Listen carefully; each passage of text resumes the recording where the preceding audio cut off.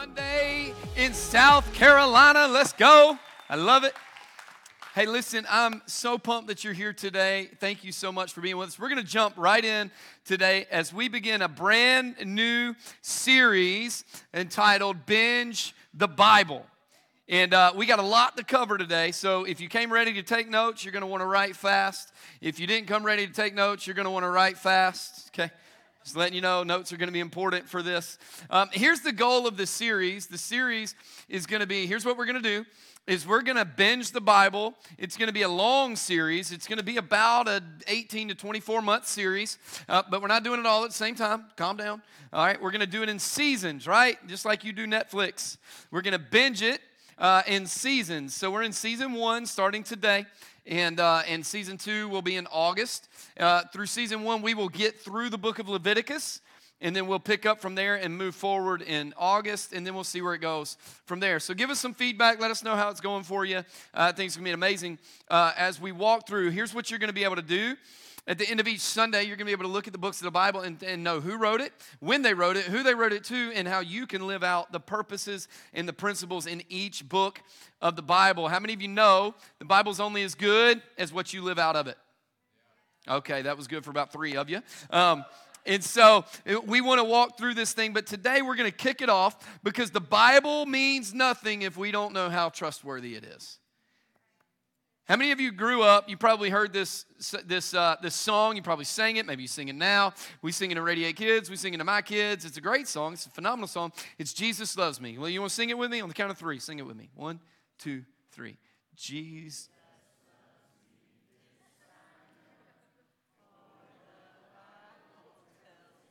All right, stop. For the Bible tells me so, right? Great song. It's like, yeah, Jesus loves me. I know he loves me because the Bible tells me so. Can I tell you, great song, great message. Problem is the mentality stuck. And so now everything, the answer for believers is, well, the Bible says so. Can I tell you the answer? The Bible says so doesn't mean anything to people anymore. And here's the problem with the mentality sticking.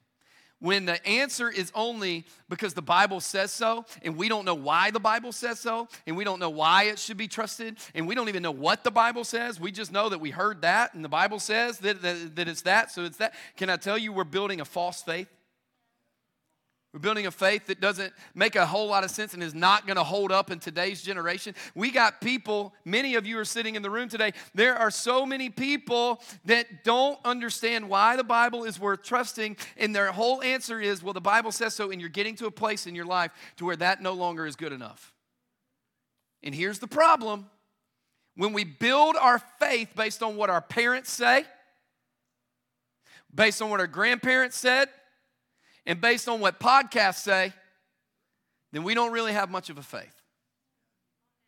We're just repetitive, and we're an echo chamber of what everybody else is saying. Now, I'm going with the TV today. Y'all know the joke has been for a couple years. If the whiteboard comes out, it's Professor Brandon this week, okay?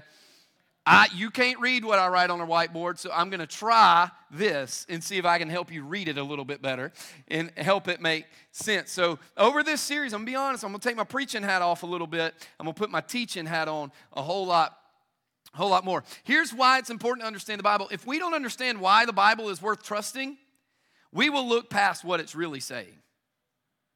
If we don't understand why the Bible is trustworthy, why should I believe what it says? Why should, and can I tell you something? If I don't understand why it's trustworthy, I'll never even get into the culture and the context of what it's saying. The Bible will become like every other book that we quote, and we'll pick and choose the parts of it that make us feel better. Or we'll eliminate the parts that we don't like. Or we'll use it in an inappropriate way, and we won't understand what the writer actually means in what he's saying, and we will quote a scripture and use it against people because we don't actually understand that it was written to someone specifically, not to you, but it can be for you. Come on, somebody. Y'all got to be with me today. Maybe the people online are shouting me down a little bit more today. That's why a lot of us in the room would rather watch the news, read the podcasts, pull up the articles, than we would read the Bible. because we don't fully understand why it's worth trusting. And then we want to go, why am I so fearful about today? Well, you're ingesting fear.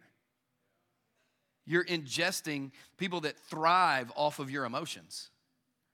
And the Bible says, I don't give you a spirit of fear. I give you a spirit of conquering and of victory and of joy in the Lord. So maybe if I'm walking around fearful of everything that's happening in the world today, I may be focusing on the wrong things.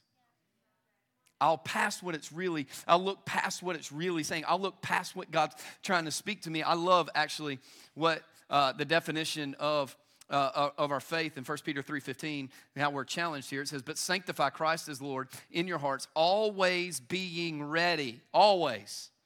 Somebody say always. Always being ready to make a defense to everyone who asks you to give an account for the hope that is in you, yet with gentleness and reverence. Always being ready to give a defense for the faith and the hope that is in you. If Jesus is the hope that is in you, can you explain why? If the Bible, rhetorical questions, if the Bible is something that you base your life on, can you explain why that matters? Because can I tell you something? That answer does not hold up anymore. Well, God said. Really? Where? When? How? In what context? In what culture? What does it matter? We have to be willing to give an account for our faith. We have to be willing and able to give an account for our trust. We have to be willing and able to give an account in a defense for the hope that is in you. And I don't know about you, but my hope is not in this world. My hope is not in your opinions. My hope is not in agreement. My hope is not in my wife and my kids. My hope is one and only on the sacrifice of Jesus and the foundation of Jesus Christ in my life, and that is the only hope that I have, and I've got to be willing to help people understand that in their life. At least for me. Because if I can't defend it, watch this, how in the world can I live it? And that's really what the scripture is trying to say. In fact, I believe that if you can't defend your faith, you're building a Jenga faith. I'm going to copyright and trademark that phrase now. You're building a Jenga faith. You all played the game Jenga, right? Jenga, like you build the tower blocks, it's individual blocks, you build a big tower, and the game is you're taking the blocks out, and the goal is that you take the blocks out, the tower doesn't fall, but you want the tower to fall on the other person. You want it to fall when they're pulling the blocks out, right? But when you play with Legos, what happens? You lock those bad boys in, don't you? You can't even get them apart. In fact, if you put them in the right way, my kids love Legos. And I've had to take screwdrivers before to try to pry them bad boys apart, like bite them. You know, like I'll break it. I don't care. I'll throw it away for it. It don't matter. Like I don't care. Cry. It's on you. I don't have a seat for my motorcycle. Don't care. It wasn't real. No, I'm just kidding. I'm not that mean. But when you get Legos locked in, they're hard to break apart, aren't they? They're hard to pull apart. They're there. We need a Lego faith, not a Jenga faith. And a lot of us are living Jenga faith because we can't do this. And that's why the moment something unplanned, something difficult, something emotional, something frustrating takes place in our lives, what is the first thing that happens? We start to wobble, baby, wobble, baby, wobble. Yeah, come on, y'all, yeah. Don't shake your head at me. I saw you back there. I'm just kidding. We got to have fun in church, right? It starts to wobble for real. It starts to shake. And then eventually what happens when another block gets pulled out? That thing falls. God, where are you? You didn't answer the prayer that I prayed. God, you didn't do what I asked you to do. God, you didn't come through like I thought you would. And the whole time the enemy and other people are just pulling those blocks. And they're laughing at the dance, the wobble dance you're doing. But it's not because you can't dance, it's because your faith is about to fall. And God's like, man, if you can give a defense for the hope that is in you, no matter who asks you for it, and you're always ready for it, then, man, you're living a Lego faith. You're living a faith that's locked together. You're living a faith that's there. And part of that is understanding, why can I trust the Bible? Why should the Bible be an important part of my life? In 2018, about 5 years ago now, GQ, the magazine GQ, put the Bible on a list of classic books not worth reading. 5 years ago, okay? Here was the direct quote from GQ about this.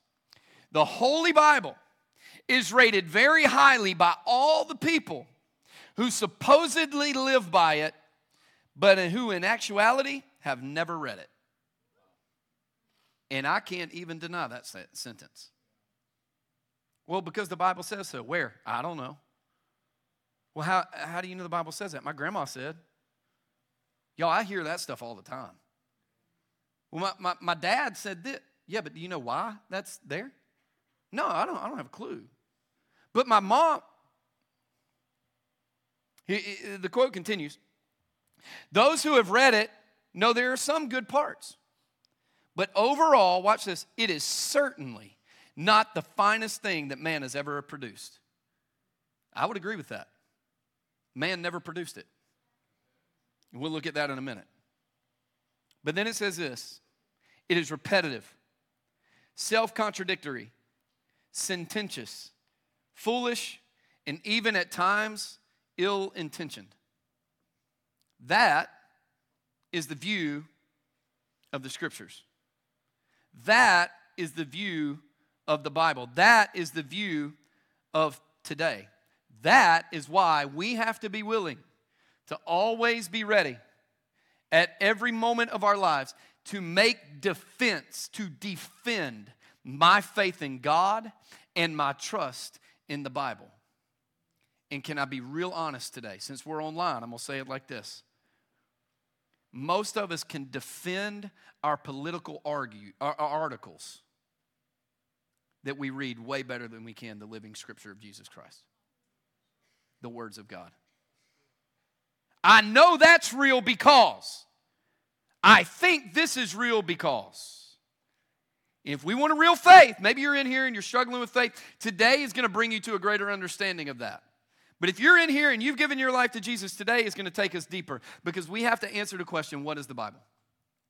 Before we dive in any further to relevancy and understanding and reliability and all those things, what in the world is the Bible? We have to even understand the Bible, like what is the purpose of it? What is it? I love how it is explained in 2 Peter 1, 20 through 21. It says this, but know this first of all, that no prophecy of Scripture is a matter of one's own interpretation.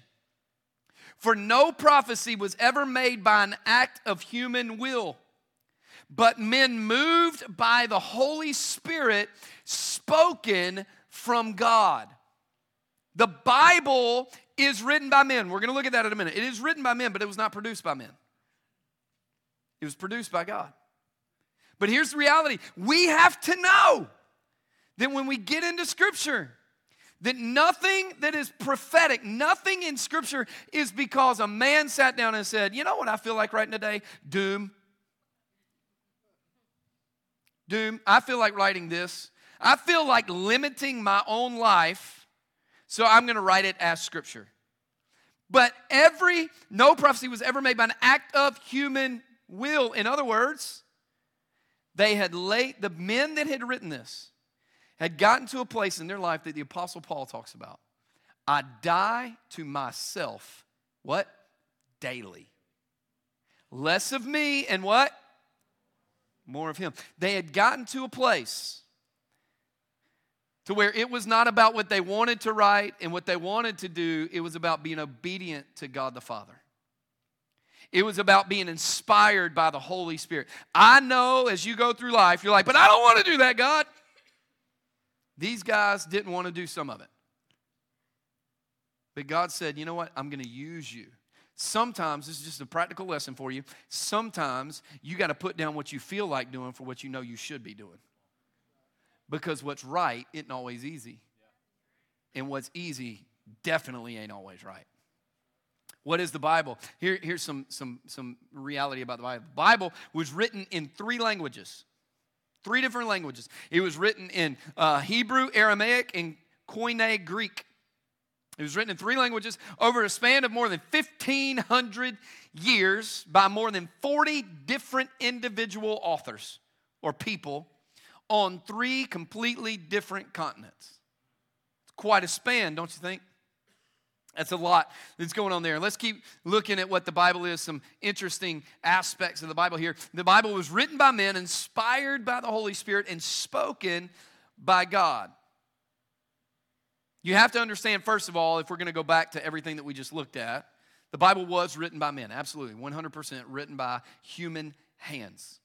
It was written by politicians. It was written by farmers. It was written by peasants. It was written by kings, musicians, poets, tax collectors, apostles, disciples, and everyday normal people.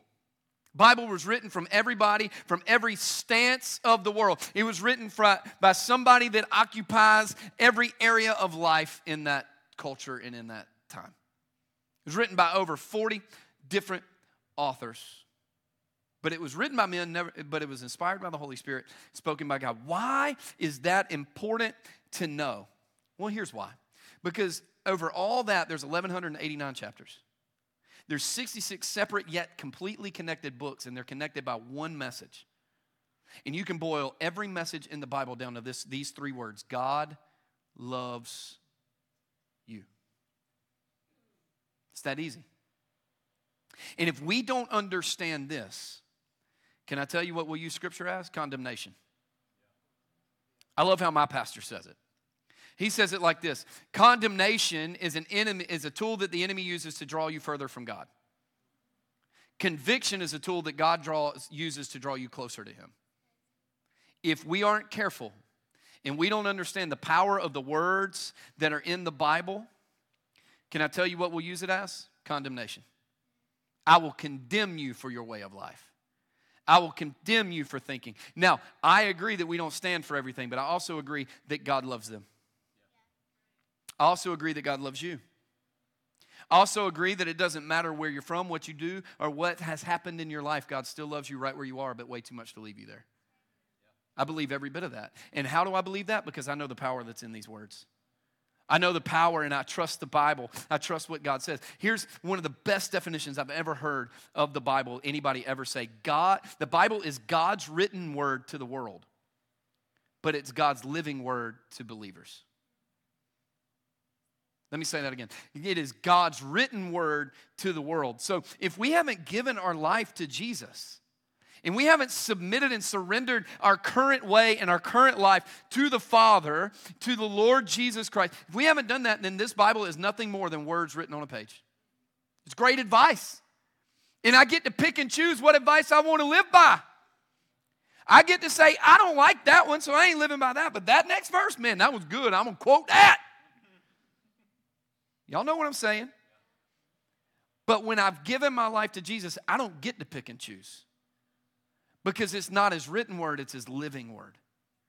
It's the word that I get to go out every single day of my life, and I get to live this out. I get to live out what this looks like in leadership. I get to live out what this looks like in relationship. And if you're a believer, can I give you some encouragement of something to do today, like a homework assignment? And it's this: if you're a believer, if you've given your life to Jesus, can I tell you, get in the Word of God. I have people come up to me all the time. What Bible should I get? What translation should I get? I have my personal preference and my opinion. But I think God just would look at you and go, get a Bible that you can understand, study it, and live it out. Like, let's go start there. And then we'll figure out all the rest somewhere else. Go get a Bible that you can read, that you can dive into, then go to blueletterbible.com, look up the scriptures you don't understand, and try to pull what God's saying to you there. Why? You've got to get the word in you, but the only way to get God's word in you is to get in God's word. I can't live according to the living word of God as a believer if I don't even know the living word of God.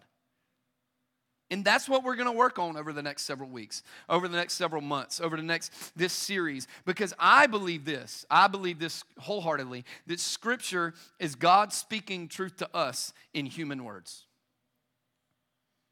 I believe it's God going, I'm going to tell you spiritual truth in words that you can understand.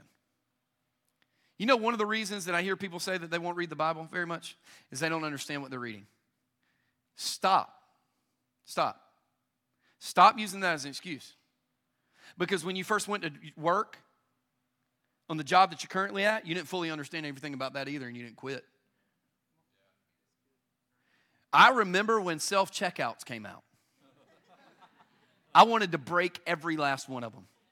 I didn't understand how they work. Now, send me to self-checkout every day of the week so I don't have to sit there and wait in line, and I don't have to sit there and have small talk with somebody I've never met in my life. Y'all may look at me and go, well, that's not very pastoral. Well, judge not. Right? I just automate what's important to me, and that is important to me. No, like, so why do we go, I don't understand what the Bible's saying. We'll try to figure it out. Yeah, but I can't read a chapter a day. Don't. Start with 5 verses. And just go, hey, God, what do you have to say to me today? Hey, God, what are you trying to tell me today through these scriptures? Because Scripture is God speaking truth to us in human words. But here's a question we got to answer, y'all. We got to answer this one. Is the Bible reliable? Now, I can't teach this part on Scripture. Because if we don't know if the Bible is reliable, then me quoting Scripture doesn't mean anything. Because it's errant. It's messed up. It's full of holes. Here's what I hear every now and then. It's a popular phrase. The Bible is full of fairy tales and cool stories. I would agree with half that statement. The Bible is full of cool stories. The Bible's also full of weird stories. Can we just agree on that? Right? Like, hey, Jesus is our Savior, but like being born of a virgin is pretty weird. It's historically proven, but it's weird. There's a lot of stories in there. It's okay to go, hey, God, that's a weird one. But there's something in there. It's okay. Like, we got to get past this thing that you can't ever say anything God does is weird. Sometimes God does weird things, okay? He's using a little guy from Elgin, South Carolina to pastor a church that my Sunday school teacher had to regularly kick me out of Sunday school, y'all, because I wouldn't shut up. Like, that's true. God does weird things sometimes. He's full of fairy tales and cool stories. But here's what we historically know. Let's go to history. Historically, we know, not can assume, but it has been historically proven over time, multiple times by multiple people in multiple ways. Jesus was a real person. Jesus performed real miracles. And Jesus resurrected from a real death. All 3 of those things that are pivotal to the story of the gospel, pivotal to Jesus being who he said he was, historically proven. Take scriptures out of it. That's history. Okay, that's great, but that doesn't prove the Bible. That doesn't prove the reliability of the Bible. Okay, fine. So they do this thing on historical documents called the manuscript test. And they look at all kinds of different things of what backs up the validity and the reliability of the historical documents that you're looking at. So let's look at some of these, all right? Here's a manuscript test of the Greek philosopher Plato. He wrote the Republic.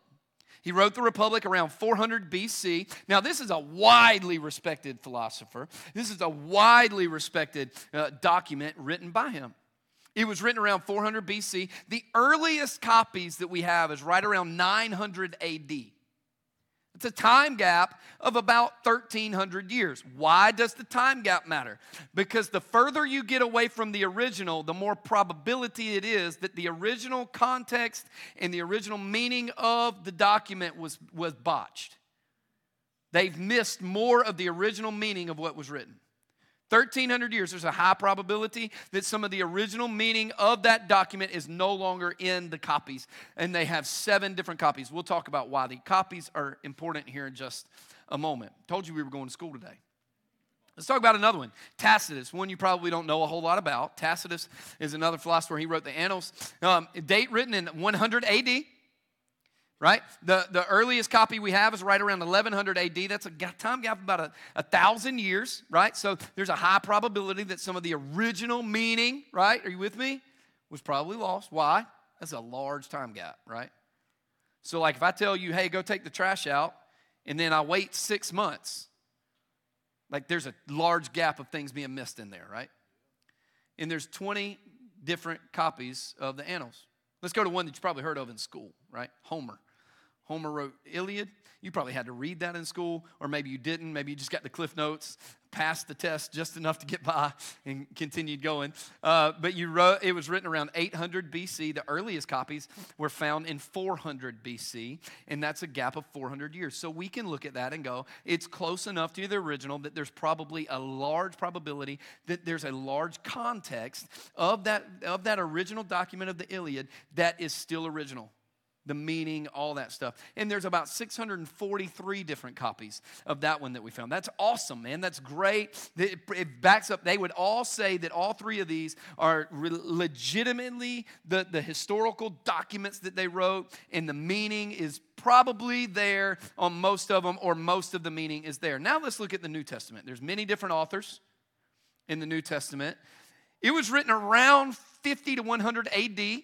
Okay, the earliest copies we have are as early as 130 AD in there, and that's a time gap of less than 100 years. Again, why does that matter? Great question, glad you asked. Because that means there's not a very large probability that the original meaning of what was written in the New Testament was ever lost, because there's less time gap for things to get lost in translation. Number of copies, there was 7, 20, and 643. In the New Testament, there's over 5,600 different copies of the New Testament. And if you include, I want to get these right, the fragments of the copies that are in Syriac, Latin, Coptic, and Aramaic, you will get over 24,000 copies of the New Testament. Now, why is that part important? Why does it matter how many copies you have? It's a great question. I want to illustrate it for you. You know me, I like telling stories, and I like illustrating things. Let's say that you're a part of my life group. You come over to my house. We're part of life group, right? I got 10 of you at my house, and you come over, and I'm great at making muffins, y'all. I'm the best. You can call me the muffin man, you know. Like I can make the best blueberry muffins you've ever had in your life. You come over to life group and you eat, I know it's a weird illustration, just follow me. You eat the muffins and you're like, oh my gosh, I just tasted heaven. Like it is the best thing I've ever had in my entire life. Pastor Brandon, this is incredible. This is great. I cannot leave here without the recipe of these blueberry muffins. I'm like, absolutely, you cannot. So I write down the recipe of the blueberry muffins. I give you the recipe of the blueberry muffins. Now you go out, and because you are a part of a life group and God changed your life, now you're leading a life group, which is our model and what we love to happen here at Radiate Church. And you're now leading a life group, and you have 10 people in your life group. And guess what you do the first life group you got? You make them muffins, boy. You make them. Those 10 people show up, and they're like, oh my God, this is heaven. This is so good. And you're like, yes, it is. And they're like, we can't leave here without what? The recipe. Give me the recipe. I got to be able to make these muffins. Now let's fast forward several years in time, and I pass away. My life is over. I know. It's detrimental. I ate too many muffins. And the greatest contribution as you are celebrating my life, the greatest contribution I ever made to your life was the recipe for the muffins. Okay? I hope to God that's not true. It's the greatest contribution in your life. And so to honor me and my life, when you leave that funeral that day, you go home and you're like, you know what I haven't had in quite a while? Pastor Brandon's muffins. I haven't had the muffin man's muffins. I haven't had them. You know what I'm going to do today? I'm going to make some muffins. And I'm going to eat them in his honor. You go back, you go home, and you're looking for the recipe card with the muffins on it, and you can't find it. It's gone. Like you cleaned out your cabinets and threw everything away. And so you're like, where can I find this recipe? He's gone. He doesn't have the recipe. I got the recipe. Where's the recipe? I don't know where. Oh, I gave it to the 10 people that were in my life group. So you text the 10 people that were in your life group. You're like, hey, can you take a picture of the muffin man recipe for me, please? I need these muffins to go on about my life. So they all send you the muffin recipe back. They get the muffins, and 9 of them have that they're, it's got it all written down, everything. And then over the 10, 9 of them have that there's a teaspoon of salt in the recipe, and then one of them says there's a tablespoon of salt. Oh my gosh, what do? We just throw the whole recipe out, don't we? No, what do? You go, well, they wrote that one down wrong. They've been eating salty muffins. But what I can figure is because of how many copies of the recipe there are and how many say the same thing other than this one area of variance, I can probably say the original translation meant that there was what? A teaspoon of salt, not a tablespoon of salt. Thus, the manuscript test. Why it matters that there are 5,600 plus up to 24,000 copies of the New Testament. I think you can go back 24,000 times and go, here's what they meant. Why? Because it passes the manuscript test. But this is another thing that we hear a lot, right? The Bible is inconsistent and it's contradictory. I hear that all the time. The Bible contradicts itself. Does it though? Does it though? I don't know that it does.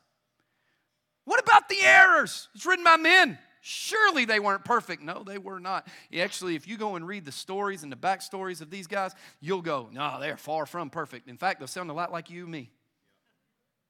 Writing the scriptures. Here's one of the things.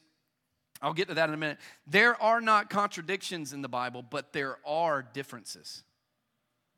In fact, let me say what Norman Geisler, a historian, says. He says the New Testament, this is not a theologian, this is not a preacher, this is not a pastor, this is not a guy, a monk, this is a historian. The New Testament is 99.5% textually pure. That's a lot, by the way. In the entire context, or the entire text of 20,000 lines, only 40 lines are in question, or about 400 words, and none of what's in question affect any significant doctrine. None. Of 20,000 text lines, none affect significant doctrine. Why is that important? Because it's important to understand that there is not a doctrine that has been changed. There's not a doctrine that has been contradicted. But there are variances and there are differences. Why? Because people wrote it. Are you the same person as I am? No. If I wrote my kids a letter and you wrote your kids a letter, it would sound different. It would say different things. And we could all write a letter about today's experience of your church, of church today. And they would all probably get to the same context of what happened, but it would all get there differently. Why? We're different. That is the Bible. In the Old and the New Testament, most variations have to do with spelling, word order, grammar, and style, and less than 1% of all variations or differences have anything to do with doctrine. And as we just read from Norman Geisler, none of them affect any significant doctrine at all. That is insane when you say there's this many chapters, it was written on 3 different continents, in 3 different languages, by 40 different people. And it is that pure. There's only one way that this can happen. And you understand what that is, right? It's God. And so through the manuscript test and looking at history, we can conclude that the Bible is highly reliable and the Bible is historically accurate. We can conclude that, but that still doesn't answer some of the question, is the Bible relevant to today? Okay, it's reliable. But have you seen everything that's going on in the world today? Is it even relevant to what God's talking about today? Is it even relevant to what's happening in the world today? It depends on where you stand on the Bible. The Bible is reliable, but is it relevant? I want to read 2 Timothy 3:14-17. I love this. It says, you, however, continue in the things you have learned and become convinced of. The things that you have studied and you know and you understand and you are now basing your life on. Continue in those things, knowing from whom you have learned them. That's why it's important to look in the book of Acts and know that they were sitting in church under apostles' teaching with each other. Why? You got to know where you learned it, and you have to be convinced of what you're learning. We don't just fill seats. We're learning with God. We're growing closer to Him. Let's keep reading. And that from childhood you have known the sacred writings. What do you think the sacred writings are? It's the Scriptures. It's the Old Testament. It's the Torah. It's all of those things. From childhood you have known them, which are able to give you the wisdom that leads to salvation through faith, which is in Christ Jesus. If the Bible is not relevant, what in the world points us to salvation in Christ? Nothing. Because look around you. Nothing in the world points you to Jesus. Everything in the world points you to who? You. That's why the Bible is so controversial, because it goes against me and points to Him. Let's keep reading. all Scripture is inspired by God and profitable for, watch this, teaching, reproof, and correction, for training in righteousness, so that the man of God may be adequate, equipped for every good work. If the Bible isn't relevant, then what do we have to cause us to have a gain at the end of the day? Nothing. Because the Bible will teach us, correct and reproof, or correct us, and it trains us to be more like God himself. You are not God. You will never be God. You won't even know everything the Bible says. But if I live my life based on the Bible because it's reliable, and I know that it's relevant in what's going on in today's world, can I tell you what it will do? It will make me closer to righteousness. Everything you could ever go through in your life, you can find in the Bible. You can find help for it. You can find help for anxiety. You can find help for depression. You can find help for marriage. You can find help for decisions. You can find help for parenting.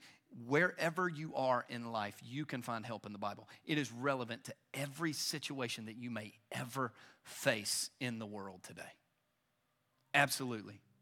The Bible is the explanation of what it means to live a life with the nature and the heart of God. Whenever I look to the Bible for answers, because it's reliable and it's relevant to life. When I look to the Bible for answers, here's what I learned. I learned how to love my spouse with the heart of God. Can I be straight with you for a second? I can tell, you can tell from me, my relationship with God based on how I treat my spouse. That ought to challenge us. Because there's some days where I'm like, no, the way I treat my spouse is different than the way I love God. And if you watched how I treated my spouse on Thursday, you would think I don't love God, but I do. That means there's a gap. And the Bible is teaching us how to love God, or love our spouse the way that God does. How to love our neighbor with the heart of God. How to make decisions with the purity of God, and how to parent with the character of God. The Bible teaches us how to live a life with the nature or character and the heart of God. It's not going to tell you how to be comfortable in your life. That is why you will read it and you will not feel comfortable. You will read it and walk away and go, I really didn't like that. That's okay. That ought to be the case, because it should challenge us, because our natural heart is nowhere close to the heart of God. But God wants us in relationship with him to get closer. The Bible points us to God so that we can see his love for us and we can grow our love for him. Every time. I celebrated 15 years married to my beautiful, amazing wife on Wednesday. My son, that's awesome. I know, it's a miracle. She's put up with me that long. My youngest son turned 5 on Friday, and my oldest son turned 12 on Saturday. And they're at a baseball tournament, last one of the season at the beach. I went yesterday and spent the day as his birthday, Friday night and yesterday with them, and got to watch him play. And on the way home, I was overcome with emotion, because what I'm learning is the more I love God and the more I get into the Bible, the more I'm challenged in the way that I am to become more than I am. I cried more this week than I probably have all year. And I texted my wife and I said, show this to Brody. It was his birthday. And I just, as I wrote it, I cried. And I just said, you made me a dad. And I haven't been the best one. I've let you down. I've gotten it wrong. But I promise you, I will work my butt off to get it right. You're becoming a man. And I will walk with you side by side in that journey. And my heart is to show you what it means to love God, love others, and have integrity through it all. And I may not get it right all the time, but I will bust my tail to do it. And that's my mentality to him, and that's my mentality in life. I ain't going to get it all right, but I'm going to try. But I can't try it if I don't get into the Bible. And I don't allow God to go, I need you to see what I see, not what you see. In fact, I love what John Piper says. Pastor John Piper says it like this. I love the Bible the same way I love my eyes. I don't love my eyes because of the way they look, but I love them because of what they enable me to see. What a thought. The Bible is going to enable you to see things at a completely different place. That is why the Bible is hard to understand. That is why the Bible, you have to know context and culture. That is why you have to know what God is saying. That is why the Bible should change our life. If you know Scripture, but you can't treat people without being a jerk, then it hasn't yet transformed your life. It's just a bunch of information. Because it should enable us to see things differently so that we live differently. Here's your takeaway today. God is our Father. Jesus is our Savior. The Spirit is our power. And the Bible is our standard. That's the way of a believer, of someone that has given their life to Jesus. Somebody that has given their life to the Father and said, I am yours and you are mine. Here's my hope today. My hope is that there is some kind of power, there is some kind of something on the inside of us that is awakened today. That goes, you know what? Maybe I've fought about things that really don't matter because I don't even know what does. Can we be real about that today? I need to know this because it's God's living word to me, and it's God's living word to you, and it changes everything about our lives. And the more I know this stuff, I know you're like, that's a lot of history today, right? That's a lot of context today. Yeah, because if I don't get that, I'll never get this. I got to get this too, man. And here's what I'd love to do today. Maybe you're in the room. Thank you for giving me a few extra minutes today. I know you're in the room, and maybe you're like, hey, listen, I've never seen that before. And that actually proves the point to me that I need Jesus more than ever. And I got to start by giving my life to Jesus Christ. And if that's you, I want to pray with you. But maybe you're in the room. Here's my prayer, is that you're in the room and you'd go, you know what? It's time. It's time to get more serious about this thing. It's time to give it my all. And there's a fire lit inside of me, and I want to live this thing out every day. I'm going to get in the Word. I'm going to live it out. I'm not just going to read. I'm not just going to quote. I'm going to live it. I'm not going to use it as condemnation. I'm going to let it convict me as I'm an example to others. And that's my prayer, because we're about to jump into the books of the Bible, and that is going to help us walk it out every day as well. Can I pray with you? Would you bow your heads with me today? And if you're in the room and you're ready to give your life to Jesus, surrender your life. You can't do it without Him. You want some salvation. As we're getting ready, there's teams getting ready to serve you on the way out. I just want to pray with you. That's all. And so if you're ready to give your life to Jesus, would you just repeat this prayer with me? Dear Jesus, I give you my life. I ask that you forgive my past, my present, and my future. Thank you for making room for me in the Word of God today, at the table of God today. Thank you, Jesus, for the sacrifice on the cross, that your blood was shed to pay for the sin that I couldn't pay for. God, thank you for loving me where I am, but way too much to leave me there. And today, I ask that you save me, and I give you my life. As you're continuing to pray, if you prayed that prayer today and you gave your life to Jesus, I would love nothing more than to walk this out with you, talk with you, pray with you, resource you, whatever that looks like. If you prayed that prayer just now and you gave your life to Jesus, can I ask you just real quick, right where you're at, would you just raise your hand and say, yeah, right here, I gave my life to Jesus today. I would just love to walk that out. Here's what's going to happen. Somebody's going to give you a clipboard. And all I'm going to ask you to do is fill that clipboard out. Take it by the Connect Center. Give it to somebody in a yellow shirt on the way out, because we want to pray with you, and I want to resource you as we move forward. God, thank you for those that have given their life to you today. And God, I pray that today's message would challenge us, awaken us, and move us forward to walk in a life obedient to you and help us fall in love with you more, because you are our Father. Jesus, you are our Savior. Spirit, you are our power, and the Bible is our standard. And let us not leave the message in here today, but let us take it out and live it out. In your name we pray. Amen. Church, can we make some noise for some people that gave their life to Jesus today? Let's go.